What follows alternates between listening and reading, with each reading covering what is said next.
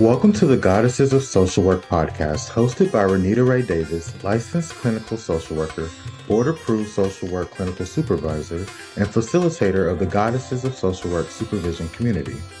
Join us as we travel through the social work journeys told by the Goddesses of Social Work community members, past and present, as they make their way toward clinical licensure. Welcome to the Goddesses of Social Work podcast. I'm here today with Mrs. Gina Golden, LCSW NBCFCH.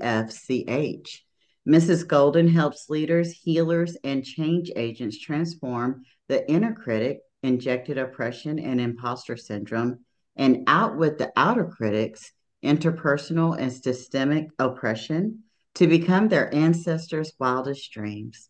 Her work centers on communities of culture that have been historically marginalized, including individuals, couples, and families, using a culturally informed, holistic perspective, mind, body, soul centered. She is a conduit for healing that validates and normalizes her clients' lived experiences, honoring their community's culture nuances, practices, and traditions. Mrs. Golden recognizes the importance of processing transgenerational traumas and celebrating generational triumphs as essential elements to the collective healing of communities. Mrs. Golden is a transformational coach, licensed clinical social worker, holistic psychotherapist, and national board certified fellow of clinical hypnotherapy with over 30 years of combined experience in a variety of treatment methods, including solution focused therapy, tapping, EFT, mindfulness based stress reduction, interpersonal neurobiology, and racial and transgenerational trauma. Complementary modalities include doula and sacred woman training, Reiki, integrative medicine, crystal healing, and therapeutic uses of essential oils. Welcome to the show, Gina. I'm so glad you're here. Thank you. I'm so glad to be here. Wow. Reading your bio, you were speaking my love language. Really, you really were. Recently, I saw something you posted on social media that really stood out to me and got me even more pumped to have you on the show today. Part of your social media post stated, Western concepts of the quote unquote communal dual relationship in our line of work don't consider cultural nuances and our obligation to community and collective healing. Do you mind expounding on that thought? Sure, sure. With a dual relationship, when we talk about communal dual relationships, we're talking about ways in which we have a relationship that expands more than like this one-dimensional relationship with our clients.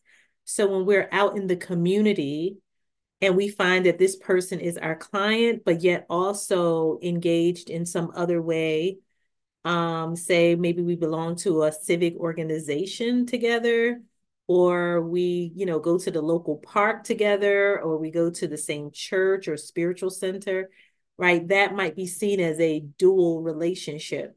And westernized concepts believe that we, as mental health professionals and social workers, should not have or try to avoid those sort of relationships. And so it doesn't really recognize how important those relationships are to certain people. Like other groups of people value that connection. They value that communal way of being and that, the way that people interact in a community. So various cultures around the world actually see that as a benefit, as a good thing. But the way our rules and laws and ethics are written, it says this may be a moral or ethical violation of some sort. So it doesn't give credence to the many places around the world that actually find this connection to be quite valuable.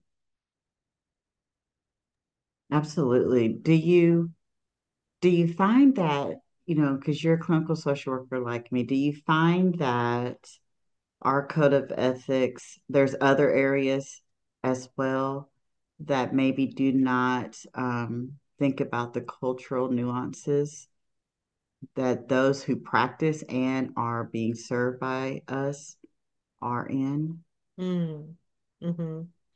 That's a good question. I'm sure, if I comb through the social work code of ethics, I'm sure there will be many areas that I could easily say, well, this probably needs to be updated and evaluated and decolonized in some way. Even things like gift giving. There's this sense that, it's wrong, is unethical to accept gifts. Now, I'm not saying I accept gifts. However, there are times where people want to share gifts. And there are times that in certain social and cultural contexts, it's appropriate to accept those gifts because that particular culture might find it to be respectful and or disrespectful if you don't accept their gift. So these are things that we need to start looking at with all of our code of ethics, whether we're social workers, counselors, psychologists. Like we need to look at that and see if we are still living up to this very colonial way of being and interacting with people. Yeah, I agree. I'm even thinking, Gina, while you were just talking, one of the things that have gone on in this particular platform are discussions surrounding the ASWB exam and how women of color are struggling to pass that specifically in the South. I mean, in Mm, Alabama, I think the percentage rate is less than 40. It's in the mm, 30s mm, percent pass rate. And when you were just talking, I'm wondering, are some of the questions, I know, we're just dialoguing. I know you don't know mm, specifically that yeah. answer, but are some of the questions about gift giving, about dual relationship, um, that textbook, like you said, more colonized responses, and that maybe some of the reason we're struggling with passing the exam is because what is on the test and what we're doing in our cultures don't match up. I absolutely think that that's a huge part of it. Absolutely, because even things like some of the questions on the test or the exam might relate to cultural nuances, on the exam and what one person may do in terms of, showing up at someone's home or their school or their, workplace of worship, etc., might be perfectly fine in their community, but the exam might ding that and say that that's not according to this protocol or that rule or that law. And so it doesn't again incorporate one's cultural perspective and how other cultures, even within this larger in the context of America, there are multiple cultures and there's a multiplicity of cultures. And so we have to recognize that there's just not one way of doing anything. And however, people are penalized for um, answering a test question based on their cultural expectations and norms and traditions versus what, the tests deem as appropriate. Yeah. Absolutely. And I know we're about to get into your social work journey. I'm geeking out right now. I'm just just geeking out right now, but I'm going to ask one last question just to kind of get the conversation continue, get people thinking. I think part of the struggle could potentially be those who look like us and are in these cultures who know these kinds of things are scared to come out, like reading your bio and you talking about you using essential oils and crystals and the other complementary therapeutic approaches that you use. Most people just don't outright come out and say that this is what I'm doing because I know this what works for my clients and they're doing it, right? So then why am I going to pretend like I don't know anything about it? And so those maybe in the profession are in the shadows perhaps, and not willing and or maybe afraid to come out and say, hey, this what you taught me is not working for my clients. And I don't know how to say that to you without you dinging me on my license. Exactly, exactly. Yeah, I just decided long ago. I just think because of my worldview just coming up, I just had a very Afrocentric kind of perspective. I went to Afrocentric graduate program at Clark Atlanta University. I kind of grew up in a Pan-African um esque household and really started to develop that viewpoint on my own, and it just grew. And so it just kind of coalesced into my social work practice. And so I kind of see the world in this very communal, from a communal lens, from a cultural lens. I understand that we bring our whole selves to spaces. And I also understand that we're more than just these physical beings. So I have this very social justice aspect of who I am. And then I have this spiritual aspect, and I just blended them together. I said, I don't have to compartmentalize my life.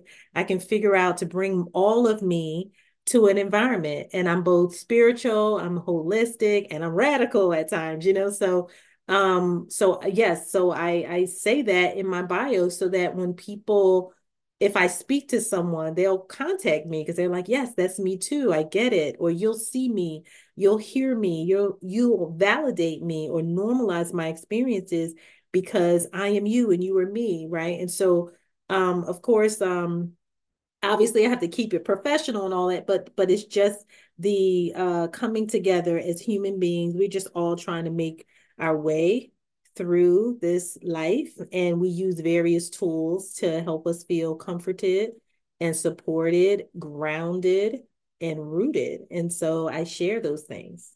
Yeah. And you share them very boldly. And I appreciate that. I really do. You started talking a little bit about your social work journey. I'm ready to jump in. Start from wherever you want to and just talk to me about your social work journey Yeah. thus far. So I grew up essentially with the ultimate, with the she wasn't really my mother, she wasn't a trained social worker, but she was a social worker. She did all things home economics. That was her actual field of study when she went to college. But so with that, she learned to sew and create and make things and make doll clothing, and just did all the things. She made all of our clothing. She not only made things, but she taught us things in the kitchen. And not only that, but she played with us outdoors. That was a big part of my childhood. That was a um, uh, kind of a psychological and emotional safety net, growing up in an environment where the parents were outdoors with us. They played, they reprimanded us, they disciplined us, but they showed us new things, and they were just fully engaged in our lives. So I grew up with a huge sense of community. And so then my mother also worked in psychiatric hospitals as an aide.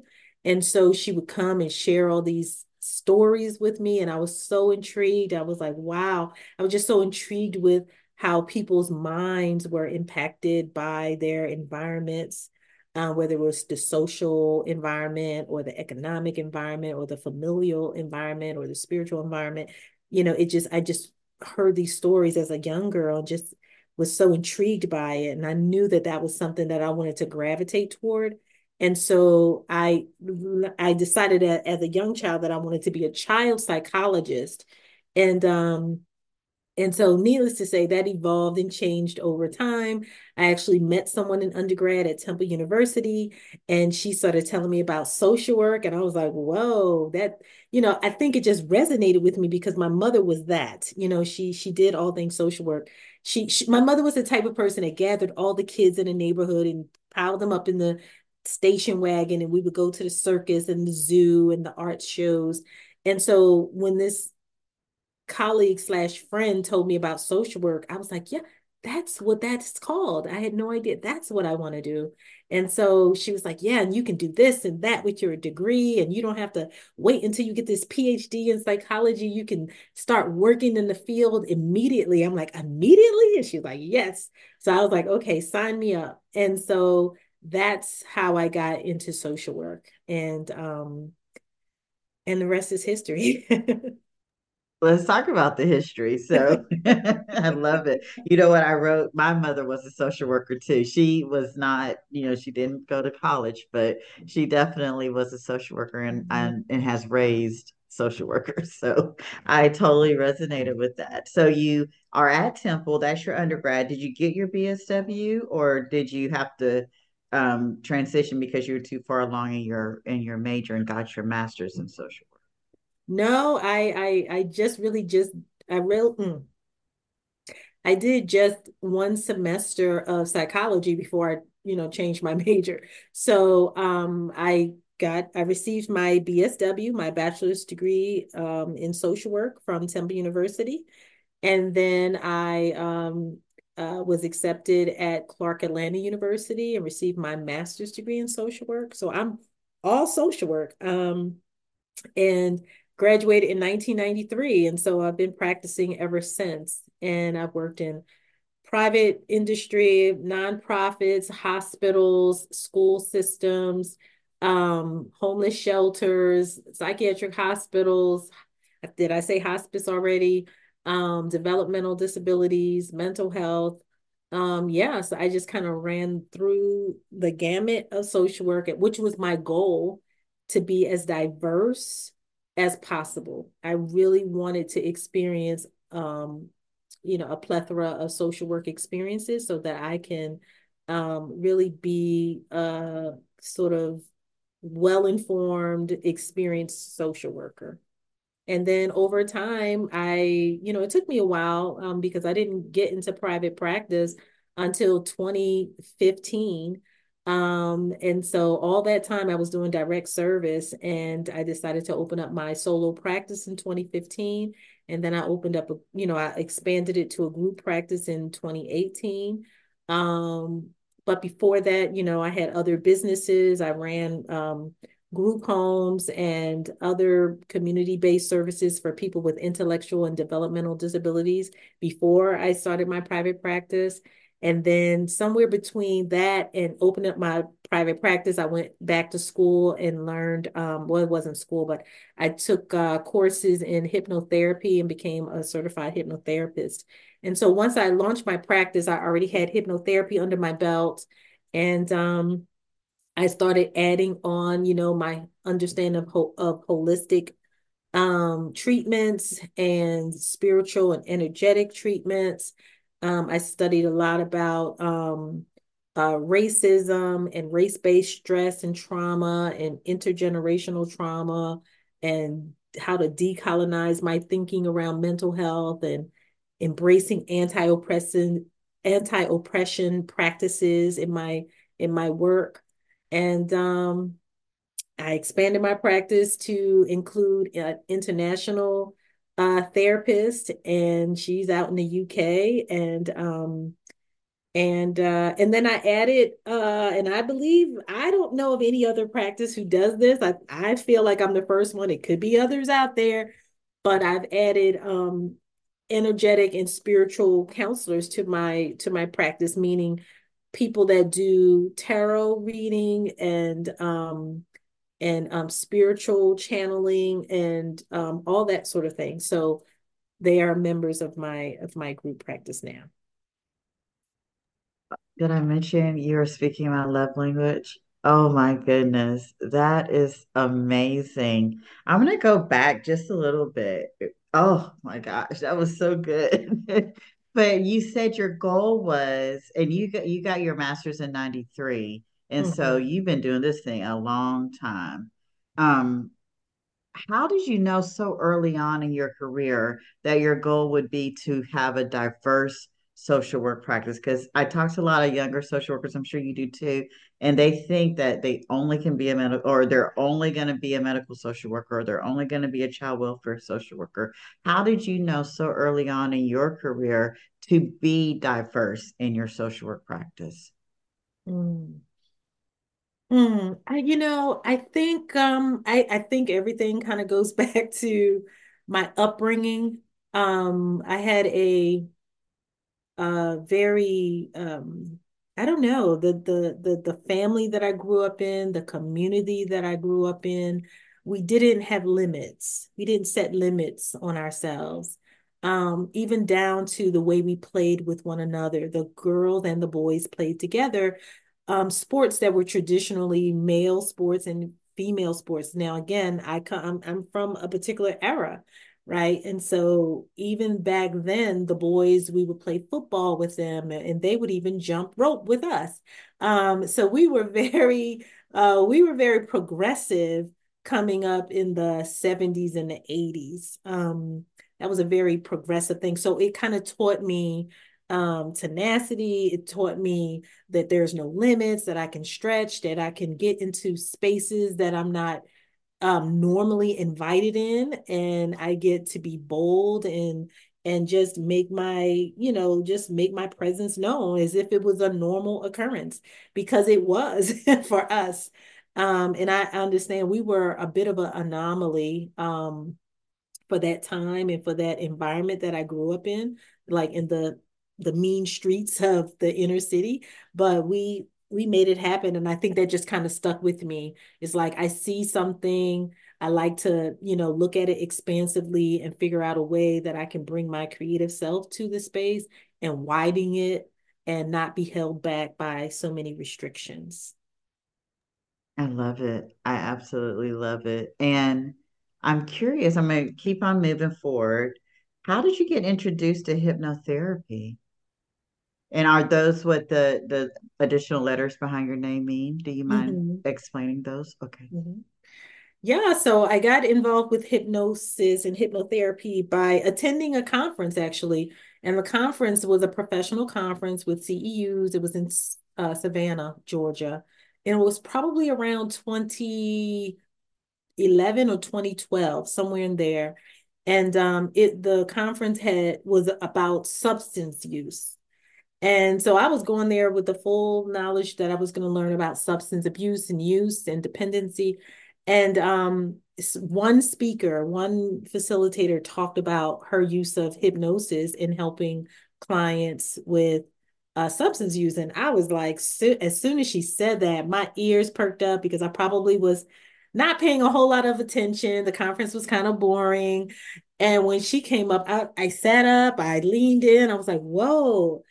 And it just spoke to everything that I had been knowing and practicing silently, because, like you said, back then it wasn't easy to just talk about spirituality and energy and healing modality, not, unconditional or non-traditional, Yes. unconventional. Yes. Right. So at that time it was not an average, a normal occurrence for people to talk about non-conventional treatment modalities. So it perked me up and I was leaning in, and everything she said just spoke to me. And so after that, I tried to find her and I couldn't find her. But then I Googled her and was researching her and I found her and I was so excited. And she didn't have a whole lot of time and space to talk to me. I wanted to know where she got her training, how did she do it? And she offered a training, but it wasn't it was cost prohibitive. I couldn't afford it. And it was sporadic. It didn't happen often and it just didn't line up. And then one day I found this beautiful Black woman that said she was a hypnotist, and she just spoke so eloquently and so beautifully about everything, all things spiritual. And I was like, wow, I have to find out who she is. And I looked her up and I called her and contacted her. We arranged a phone call, and she just encouraged me to get further training. She told me where she got her training, and I went, like, I on her word alone. I don't think I've ever done that because she was a stranger to me. I spoke to her in January. and February. I was packing my bags going out to New Mexico to get trained. And my husband thought I lost my mind, but that's another story for another day.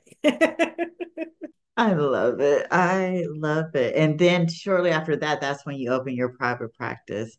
And before I move from the hip, I call it hypnotherapy. If that's not right, I apologize. Is Mm-mm, that that's good. before I move away from that energy, what have been some of the benefits for you as a practitioner, and then also for your clients who are able to receive those services?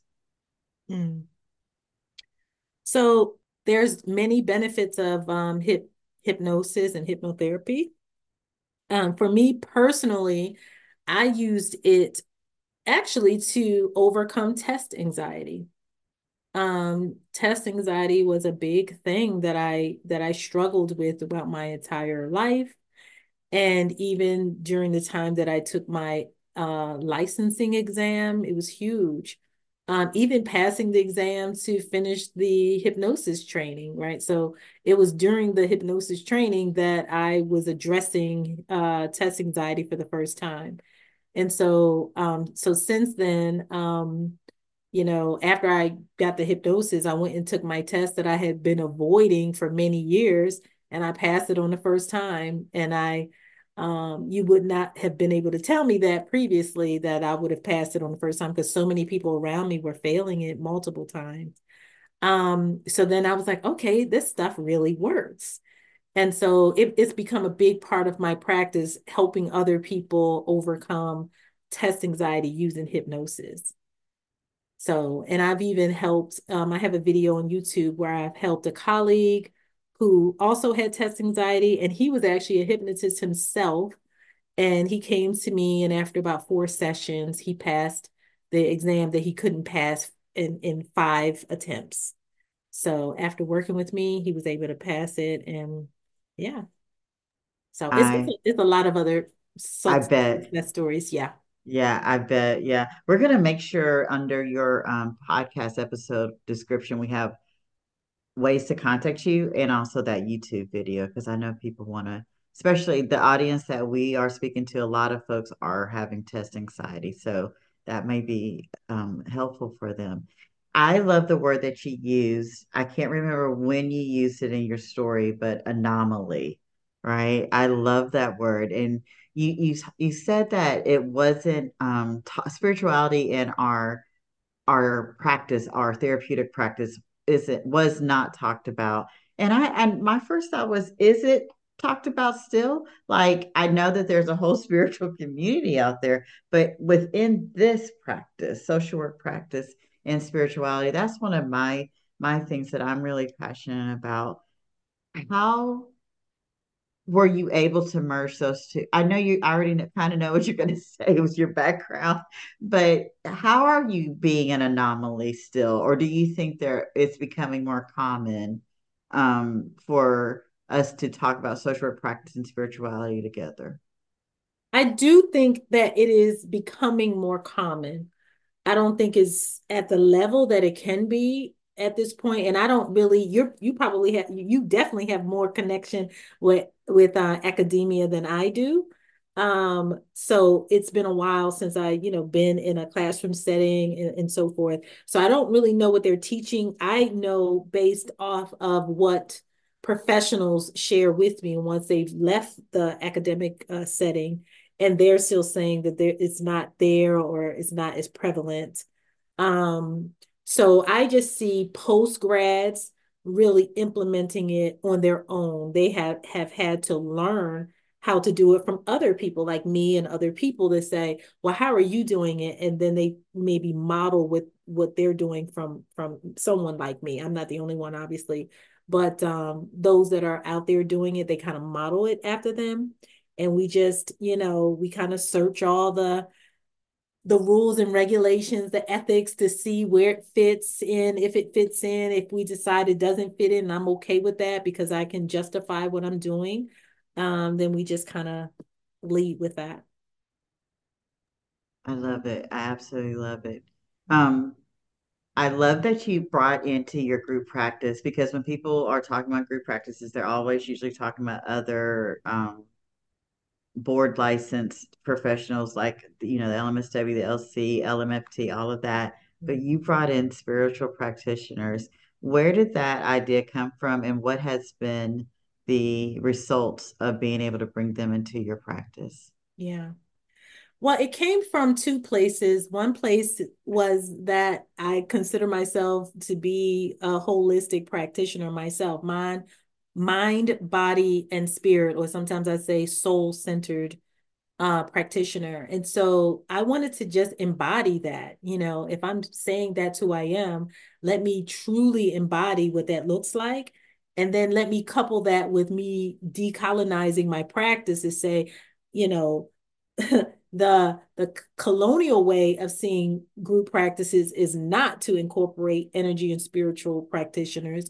And because my goal is to like deconstruct and decolonize those practices, I wanted to introduce that to my practice. So that was one thing. The second thing is a lot of my clients tell me that they have a reader or a spiritual guide or a spiritual counselor or a seer or I don't all the names, mystic and I'm like, wow. And it was becoming a repetitive story that my clients were telling me. And so I realized that there is a community of people needed to help a person reach healing, right? Or at least be on the journey toward healing. And so these people were very important aspects of that healing journey. And I wanted to be able to offer that so that they can come to me and see that I have those people as well and offer that solution and that service to them as well as newcomers coming in. Yeah. And has it been successful so far? Yeah, it just started this year. So January, we just added our spiritual and energetic healers and Mm-hmm. practitioners. Mm-hmm. So we get referrals from within our group and from without. I guess that's considered success to me Mm-hmm. because it's an offering and then people are using it. So I would say yes. That's what success looks like. Yes, absolutely. Congratulations on that. That is huge and very dynamic. I love that so much. I'm gonna move away from your journey. I could ask you so many more questions, but I will go ahead and move away. A big reason I'm doing this podcast is to promote the importance of being in community with other social workers. I'm curious, what social work communities do you belong to or created yourself? And what have you learned about yourself from participating in those communities? Yes, yes. So I belong to Clinicians of Color. And there is a Facebook group, but then there's also a paid membership.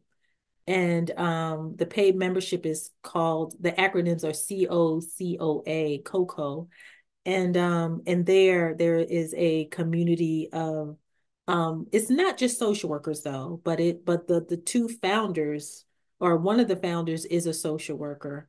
And so the vast majority of the people, I don't know, they just gravitate toward that. So I belong to that community. I also belong to the National Association of Social Workers. I sit on the committee of the Social and Economic Justice and Peace Committee. So our responsibility is to write and offer articles and information around social and economic justice. And that's a 2-year term. And I'm hoping to renew my term because I really enjoy being on that committee. I'm a former member of the Association of Black Social Workers. And in fact, they just reached out to me recently to do a speaking engagement with them. And I belong to several other societies and professional organizations. Mhm.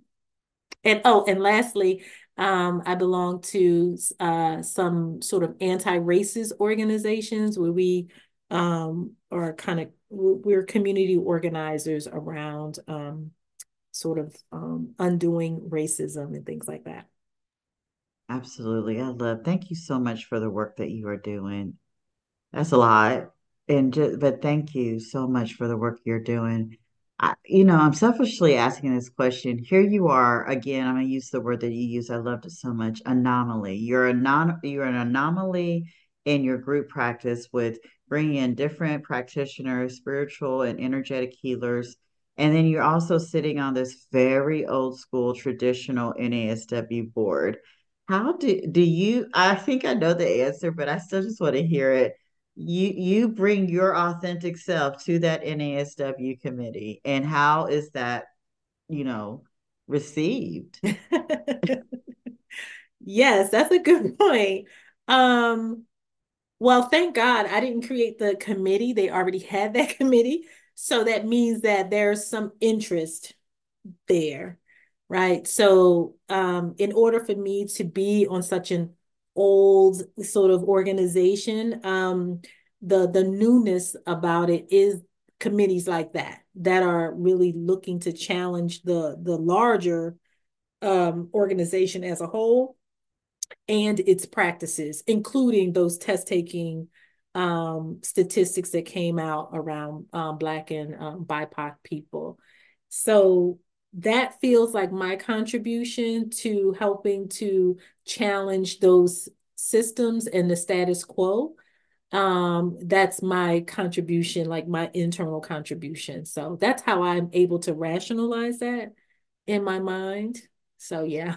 I hear you. I hear you. I love it. And thank you for doing that work too, right? Because, we could go all the way left, but the right is what built us up. And so how can we bring those two in the middle so that we can work together and sustain the profession?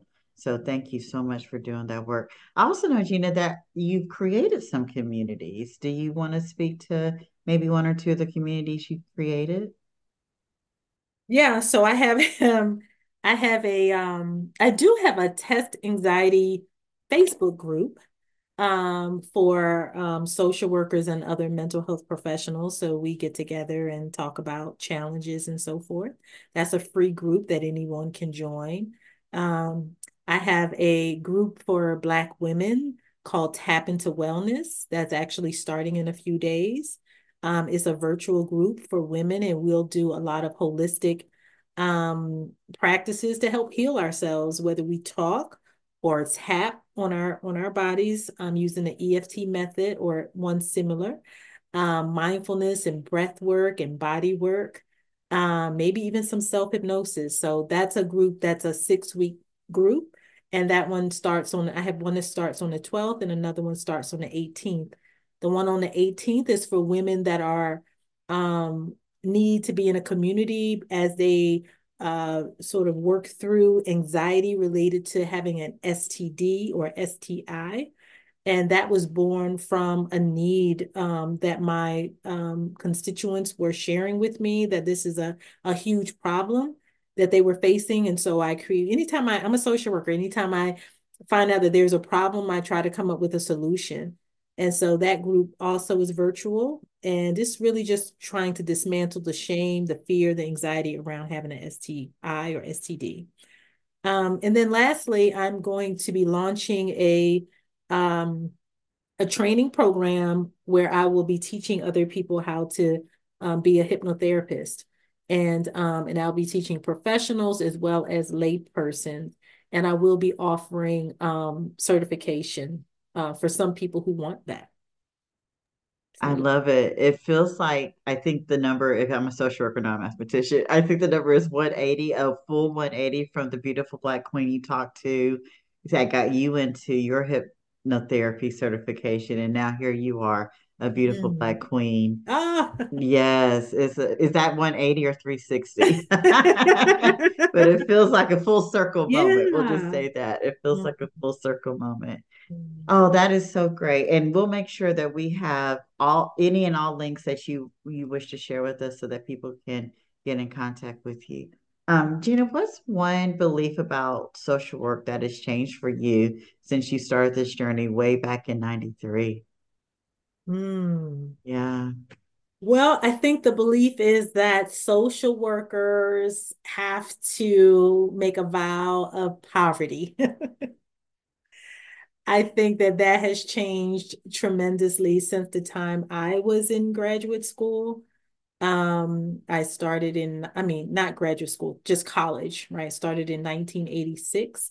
And during that time, it was all about really instilling in us that we won't make any money. This is not something to get into. If you want to make money, you do this for the people, for the love of it, for the love of helping. And though all of that is true, you should do it for the love of helping and assisting and supporting. And because you love your communities, and the people that you serve. Absolutely. But I also think that we've evolved to a place where you can do that and still make a decent uh, wage. right? And some people make more than a decent wage. Some people do very well for themselves. And I think mainly because social work is so expansive. You can work for a nonprofit and they can give you a salary, but then you can also do something else with your skills and your values and your knowledge, right? We don't have to be stuck in one thing. A lot of social workers teach, part-time or teach full-time and do a private practice part-time, or, they created a product or service. I did create a product. I have affirmation cards that I created. And so you can create books, you can write books, you can create workbooks, cards, you can create t-shirts, journals, so you can create products and services so you don't have to be stuck in a certain income bracket if you don't want to. So I think we have a lot more options nowadays. Completely agree. I really do. That was so good. Um, I'm going to move to our last question. This was such a great conversation. Your, the word that just listening to you and reading your bio that kept coming up for me is revolutionary. You are such a revolutionary. And the work that you're doing within our profession is so exciting. What advice would you give our audience listening who know there is more than what they learned in the classroom that can help the healing journey for themselves and their clients, but they're just too scared to step out into those spaces that feel more authentic for them? Mhm. Yeah. I would say, and I understand it's not easy. It wasn't easy for me, so I don't want to convey that this was so easy for me to step in. I think everything that's worth something has its challenges. Um, I would just say kind of bring find out the things that you enjoy, that you like, that you're passionate about, that you have a natural proclivity toward, and try to weave it in the fabric of your social work practice, whether it's spirituality, whether it's social justice, whether it's crystals or aromatherapy or yoga. Like you can figure out, people have blended yoga in with trauma informed practices, right? So if you love yoga, weave it in. If you love art, weave it in. If you love music, weave it into the fabric of your social work practice and make it make sense, make it make sense to you. And then you can convey that to other people. Use the social work practices and our value system and our ethics and all the things that make us great social workers. Find a way to pull those pieces out and then create something of your own. Look at, and that's a decolonizing practice. You're saying that this is how things were traditionally done, and I'm doing it differently. I'm appreciating the past and the pioneers and the people who laid the groundwork for me, but I'm also using that as a springboard to develop something new and to show up in a way that brings me joy.